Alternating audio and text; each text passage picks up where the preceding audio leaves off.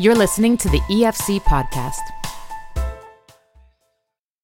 Gary Nelson is entering his final and 10th year as president of Tyndale University College and Seminary in Toronto. He spoke with us about what it takes to be a leader in today's changing culture, how theological education is changing, and why change in itself is just the big thing to grapple with these days. Enjoy. So, Gary, thank you for talking with us today. It's good to be here. You have just announced or recently announced that you're going to wrap up your 2 terms as president of Tyndale University College and Seminary in Toronto. And I'm wondering how difficult a decision that was to make. Actually, not difficult at all. I mean, it was difficult in the sense of I'm going to miss the students and all of those things. I've always seen God's will as being a park to be explored. This is how I explained it to the students, that God's will is a park to be explored, and there are boundaries and all of those things, and the best paths for you to walk are the ones in which there's convergence. And coming to Tyndale was a convergence of a number of themes for me. But in this next cycle for me, one of the big themes for us is family, and we want to be near our grandkids, and we're Western Canadians, and this is a time in our life where it just makes sense for us to, our grandkids, one of them is 13, and he traveled with us to Africa, and it just made us realize we need to be around them more, because it's just a point of convergence for us at this point. So difficult to leave, but not as difficult as it would have been if there hadn't been that major theme in our life. Okay, I did not in any way think that I was going to be asking you about the nature of God's will, but you just gave that lovely metaphor of it being like a park. And I would love for you to unpack that a bit, because what I'm sensing you mean is that there are some options, and It's not necessarily one path.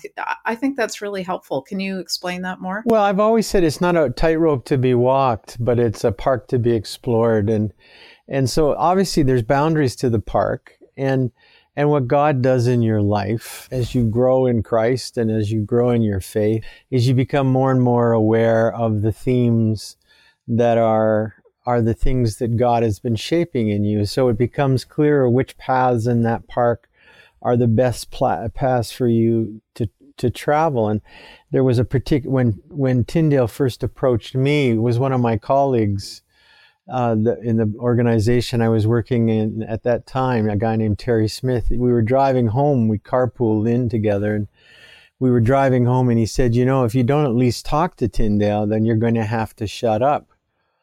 And I kind of looked at him and I said, well, what do you mean by that? And he said, well, this is one of those themes that you always talk about. And you've always believed that theological education and Christian higher education could be done in different ways, and you've always believed that there's something that can be different, and now you're being given an opportunity, and you're not even listening at that point. And then I realized that there were 4 themes for me: global, theological. I've been teaching in some wherever I pastored, I was teaching in a seminary. There was this sense of my deep commitment to the Canadian church and the mission of the church. Especially from now we call it a missional perspective, but I mean, I've always been kind of geared toward that. And I think this idea of the empowerment of people to be the people of faith in the places that they work their lives. And so that's why I came here. And I think the difference in this one now is those themes are still there. But I think our daughter always says that when she got married, she was the only one that she knows that got married, and then the parents moved away. Yeah, that is unusual. So we've been here for 20 years, and we're ready to go home. So when you're speaking to students, I would love to just reflect a bit on the student body at Tyndale that you are seeing, especially those entering into ministry. I'm wondering what kind of insight or advice you're giving them now about the changing culture that they will be ministering in, which is different from where you started, but it's where you're kind of ending, if I can use that word. Well, I don't think I'm ending. No, I know. As soon as it came out of my mouth, I thought, oh, he's not ending. No, it's changing. But yeah, this is an interesting place because we have both undergraduates, and they're 18, and some of them, are going to be in psychology and philosophy, and then you have the seminary, which is strongly geared toward kind of more adult, more grown-up adult Christian formation. Only about maybe even less than 60% of the student body is thinking about going into pastoral ministry. They're looking at all sorts of different ways, what I would call the whole people of God. Like some of them are coming from the business world, some of them are they're not necessarily thinking, gee, I'm going to go into a traditional ministry. And so one of the things that's obvious is there is no such thing as a traditional ministry anymore. I think some of these students are going to be bivocational. Some of them will go back into the workplace, and they will have, we would hope, a deeper sense of call to that. And I think that's one of the exciting things that you see in a student body, at least what we see in our student body here at Tyndale, and that is there's one business guy that I know that's studying here. He took a year off. He's a headhunter for a major company here in the city. He took a year off, and I said, well, why? We went out for lunch, and I said, why did you come to seminary? And he said, Sunday school is not enough. And he said, I've got to figure out what does it mean to be a person of faith in the world in which God has placed me. And so I would say one of the major changes in theological education is probably you're giving them a foundation, but you better be teaching them how to do theology, because that's what they're going to do the rest of their lives in whatever place they are. Likewise, for pastors, it's not as simple as it used to be. And so if you can't do theology, if you can't think biblically and you can't think about what the themes are that are critical, then it's going to be very hard for you to navigate and negotiate the world in which you're living. In the old days, I think when you talked about liberating the laity, for instance, you were often talking about them doing things in the church. Yeah, for sure. Like, let them preach, let them do this. But now you're talking about how do I make sure in pastoral ministry that I understand that if, like, I'm a layperson now, right? I go to church, and I might have been out of town till Friday, and I come to town, and all of us, I come back, and all of a sudden I'm going to church on Sunday morning. I need to know that my pastor understands that my coming to church on a Sunday morning is a major commitment for me. Because you could be at home resting up from your busy week, right? Exactly. Yeah. And that I've been in ministry, right, where I was. And I think that's the challenge. That dichotomy is no longer feasible. I think you could still live it, but now it's just no longer feasible. So is this something or an area where the seminary and the church can cooperate better then? I'm thinking you are training and equipping people who, it seems to me, would be very good church members, but you're providing something maybe that the church is not. Is that right? I wouldn't say that generally. I mean, I think there's lots of churches that are. Okay. I'm a church person. Like I don't think, but I think the binary understanding that when someone comes to seminary and you kind of pour it all into them, and then they go out into the church, and all of a sudden they're equipped to lead a church, or they're equipped to preach the word or whatever. I mean, I think that binary thing just no longer fits anymore, because the binary of that is the church and people saying, well, the seminary is not training us. Right, right. And so, I mean, I think what we need to do is develop a deeper sense of partnership together in the task. Like, this isn't an either or. It's not a both. It really is an integrated understanding that this is all together. This is an integrated whole, and the seminary is only a part of it. And seminaries need to realize, I believe, that it isn't just about the information that they pour in. I mean, it is, curriculum development, all of those kinds of things. How do you train a person for the world that exists, not the world that used to exist? And how do you equip them for a church that a church that exists now, as opposed to a church that existed in Christendom? Mm-hmm. So how do you do that? Yeah, I don't know. No, well, I actually, without sounding like the president of a seminary, which is what you are, though. So we want you to do that. Well, but I think Tyndale has. It started 30 years ago when Ian Rennie came here, and he wanted to take the church seriously, and he didn't feel like seminaries were taking the church seriously. And so when he came to be the dean here, he looked around and he said, the future of the church in Canada is the diaspora. And so he began to build partnerships. And so, to this day, those were building on the shoulders of some of the things that he saw. He realized that theological education, while it needs to play to the academy, it shouldn't be shaped by the academy. And so its rhythms and all the things that it does, it needed flexibility. So he started Monday classes. Well, now you can come to Tyndale and you can be in a virtual classroom, you can be on an online class, you can come on Saturdays, you can come on Friday night Saturdays, you can come for a week, you can come for a full semester. It's all about flexibility and offering theological education within the rhythms of the people that you're trying to form. And I think that's one of the major changes. The academy shaped the rhythms of most seminaries. And so they don't make themselves available to the people who are most desirous of it.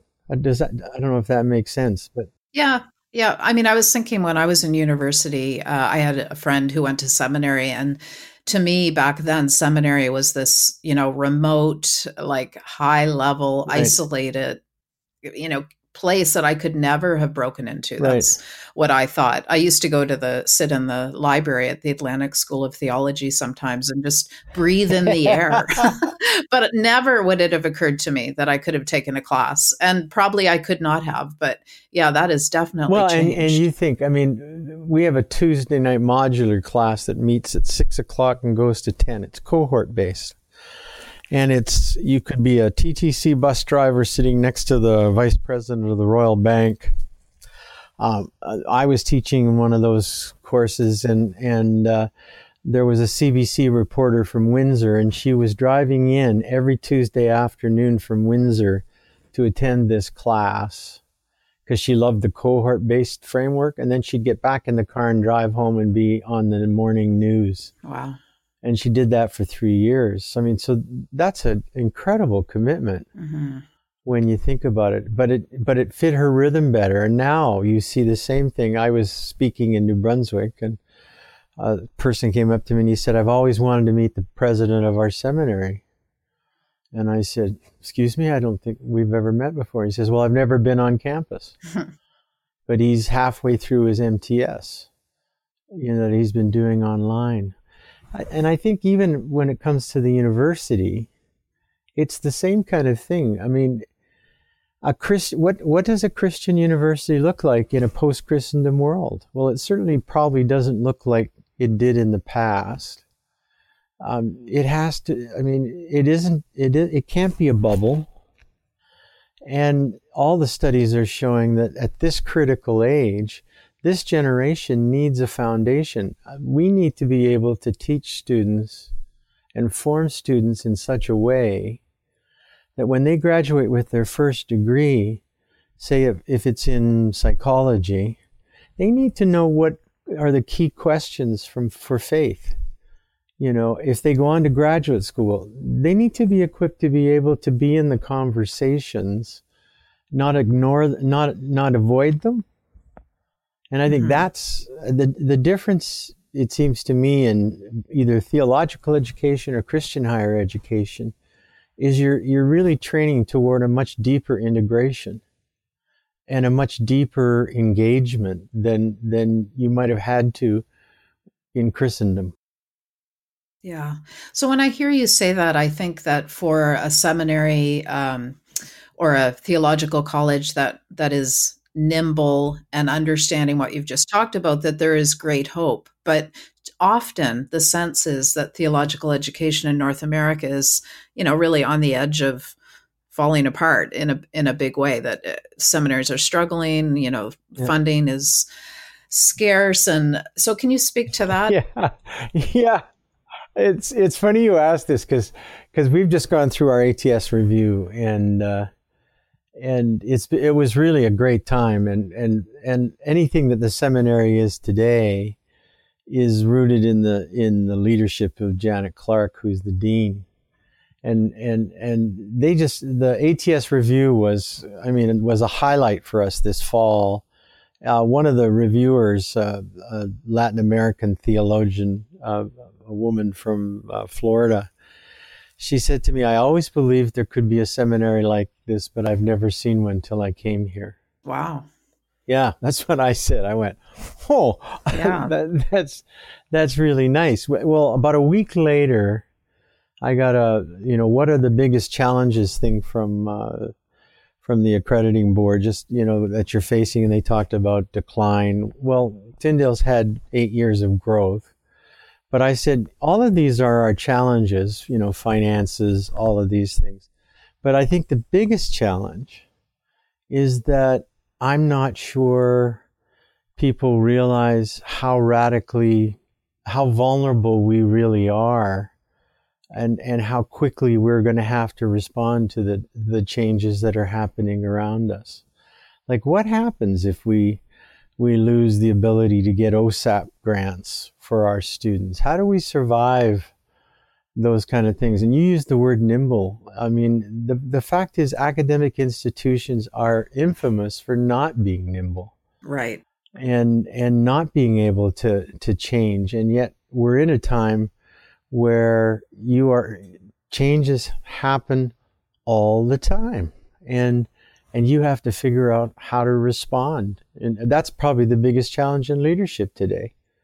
Like, if you don't like conflict, you don't want to go into leadership in this day and age, and you certainly don't want to go into pastoral leadership because creativity is about handling conflict, and imagination and imagining that things can be different has a deep impact in terms of what gets created around you. And there's no way you're going to create change without having conflict. So you're going to have to be grounded. Mm-hmm. Like, you're going to have I think Paul understood when he keeps saying, in Christ, in Christ, in Christ. I think that idea of groundedness in the midst of conflict is absolutely critical. If like someone said to me on the search committee when I came here, they said, this could be a big legacy for you. And I said, well, I'm not looking for a legacy. like I said, matter of fact, that's the furthest thing from my mind. I said, God loves me, my mother and father love me, and Carlos loves me. And that's about all I need, thanks. And I think that kind of groundedness enables you not to get buried in the midst of the things and get so paralyzed when change needs to happen. See, that's really interesting because, that idea, if you had become enamored of that idea of that this is you building a legacy, I would think that would paralyze any leader and, potentially make for some bad decisions. Oh yeah. Oh, absolutely. But yet, I mean, unfortunately, pastoral leadership, what happens in a post-Christendom world in churches when I mean, there was a time when the pastor was somebody in the community. Mm-hmm. There was a time when the pastor was one of the more learned people in the church community. But they had significance outside the walls of the church. Well, in a post-Christendom world, you have a pastor now who really has I often will say, you're absolutely insignificant in your community. They don't know what you do. So you try to say, well, I do some counseling, and that makes, oh, okay, well, I get that part of it.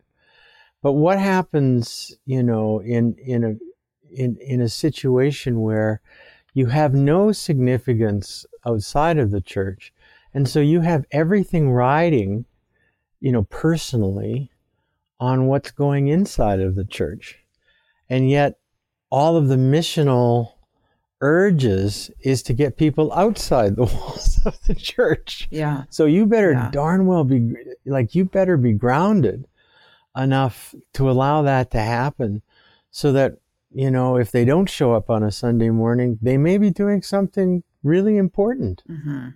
and not take it personal. And I think that's the challenge. I mean, I think what's different right now in theological education, for instance, is how much emphasis we put on spiritual formation here at Tyndale. Like somehow the rooting of the soul, the grounding of the soul is so critical to the formational process, not just the cognitive process.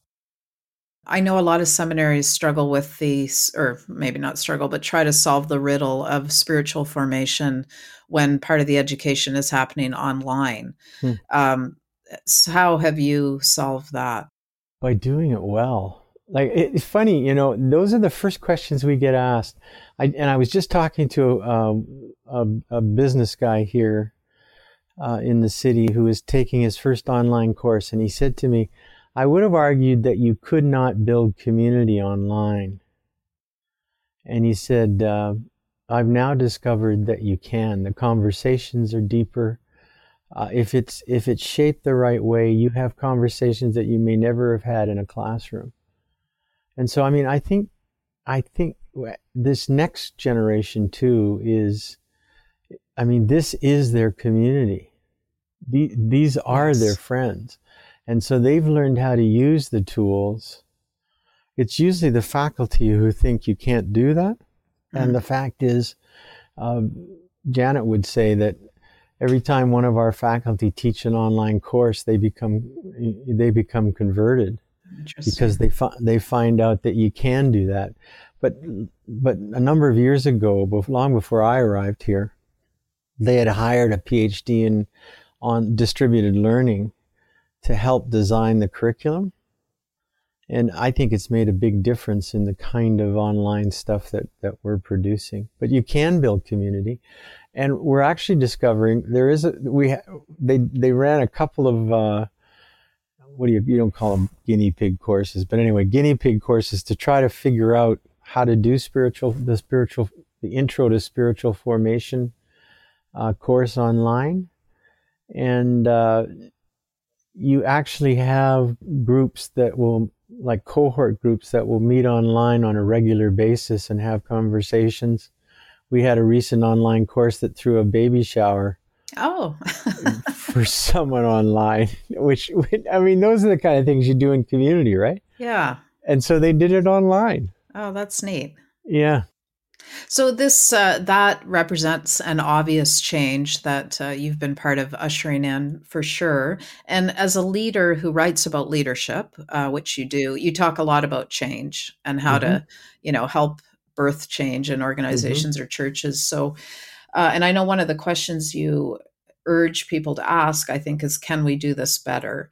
Is that, I guess I'm asking, is that the key question? And what other questions help usher change into an organization? Oh, that's a good question, Karen. I'd have to think about that. I think I quoted in a Faith Today article of our board chair who said that the pace of change is faster than the pace of learning. And so I think one of the key questions that leaders have to ask today is how willing are they to how able and willing are they to be wrong? Wow. There almost needs to be a theology of failure. Like, I tried it. Like, how do I help others realize it's worth taking a shot at, but we could be wrong. And if we're wrong, we're going to have to respond quickly. I think the other question that I ask organizations when I meet with them is this, I mean, if you have no urgency, I mean, if you're content with the way it is, then ultimately you don't want anything to change. So why bother? like if the leader is going to have to spend 90% of their time trying to convince them that things need to change, things will never change. I mean, Cotter often says in his book on change, he says that the urgency to change is probably one of the most critical factors within congregations and within organizations to their ability to change. And I think that's true. I often wonder if part of the renewal questions that many congregations face is that, frankly, my mother would be like this. My mother would say, they can change, but I'd like them to stay the same until I die, and then they can do anything they want. Well, she just died in November, and we were laughing because I said to the pastor of the church she was in, well, now you can do anything, and she doesn't care. But I mean, I do think that's the biggest challenge. I mean, people in churches today are holding on to the old things rather than understanding why those things were shaped and what was the intent behind them. This idea of a leader being willing to say, how willing are you to be wrong? That question. And for a leader to say, out loud, I may be wrong about this, but this is what I think. It feels different to me from the idea of here's our vision, and now I'm going to move our people to that vision. Is it different? Is that a change in leadership culture, or is it just the same thing done in a more humble way, I guess? I do think it's a different position, and I'm not sure that I've learned in this context that's not always the easiest position to present, because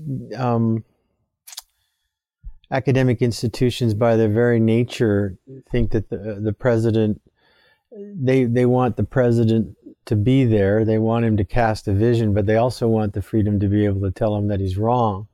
And so I think the biggest struggle for me in coming into an organization like this was that a lot of the strengths that my friends and my former colleagues would have said that I had were not the strengths that were necessarily embraced in a context like this. I was supposed to be really good at bringing consensus. And academic institutions by their very nature don't come to consensus. It's not in their it's not in their DNA, and there's nothing wrong with that. It's just the way it is.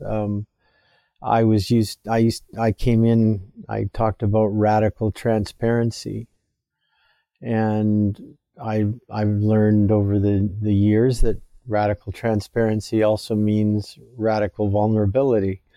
Like, if you say something and it may come up to haunt you, and things like that. So it's been a real learning curve for me in terms of how do I temper what I used to think was my strength, but in this context has to be shaped in in different ways. I think the other part of it for me in coming here was discovering that what I thought I was supposed to do is not what I ended up doing. So it wasn't you weren't able to predict what was going to happen. Yeah. And I think that's one of the biggest challenges for leadership. I think people sometimes think that leaders get what they want, but good leaders end up, I remember someone saying to me one time, "Oh, you got everything you wanted in this leader." And I said, no, I didn't get anything. Let me tell you what this is a church I was pastoring in at the time. This is what the church would look like if I'd gotten everything I wanted. And I described it to them and they kind of went, "Oh." and I think that's the context of leadership. It's, you come to do something, but then you realize God's leading you in a whole nother thing, and the context demands a different kind of, you need to adjust, all of those kind of things. And the idea that somehow leaders cast a vision and then they just drive toward that might have worked in Christendom, but it doesn't work in the surprises of a post-Christendom, postmodern, changing world. Yeah. I love that idea, as painful as it might be when it's happening, that, leaders, that part of leadership is not getting what you want. And because that implies you're listening too intently to God and to the community that is with you in this reality. Yeah, I think that's true. Gary, as we end off, what is your, and this, you're going to get mad at me for this question, maybe it's an annoying question, but so if you were encouraging a young leader in a church specifically, let's say, who was maybe discouraged or just realizing the enormity of the challenges in front of them, what is your sort of heart advice or guidance for a leader like that? Is it to focus on their devotional life, or what's your best survival tip? Make sure your life is more diversity than the thing that you're doing. A long time ago, the course I had to take leaving seminary that everybody had to take in Fuller was called The Mental Health of the Emerging Minister, and Arch Hart was the prof, and Arch was a South African, and he said, life is like a diamond, and if you only have one facet, then your life is riding on that one facet. And if that's not going well, then everything's riding on that, and therefore you're not doing well. So he said, make sure that you create a multifaceted life. And I think that's been an incredibly important thing for me. I have good friends. I have other things that distract me. I have other things that I value. I have someone who loves me, and we do things together, and we're absolutely comfortable together. I mean, if you try to live a one-faceted life, then everything that's going on in the church becomes a roller coaster ride. So for your own health, I mean, don't go to a pastor's conference and when they ask you the question, how are you doing, don't answer with the number of people that are attending your church. Yeah. Yes. Gary, thank you so much. Oh, thank you. Thank you for listening to this podcast. To listen to more and to subscribe to Faith Today, Canada's Christian magazine, please visit www.theefc.ca/faith today.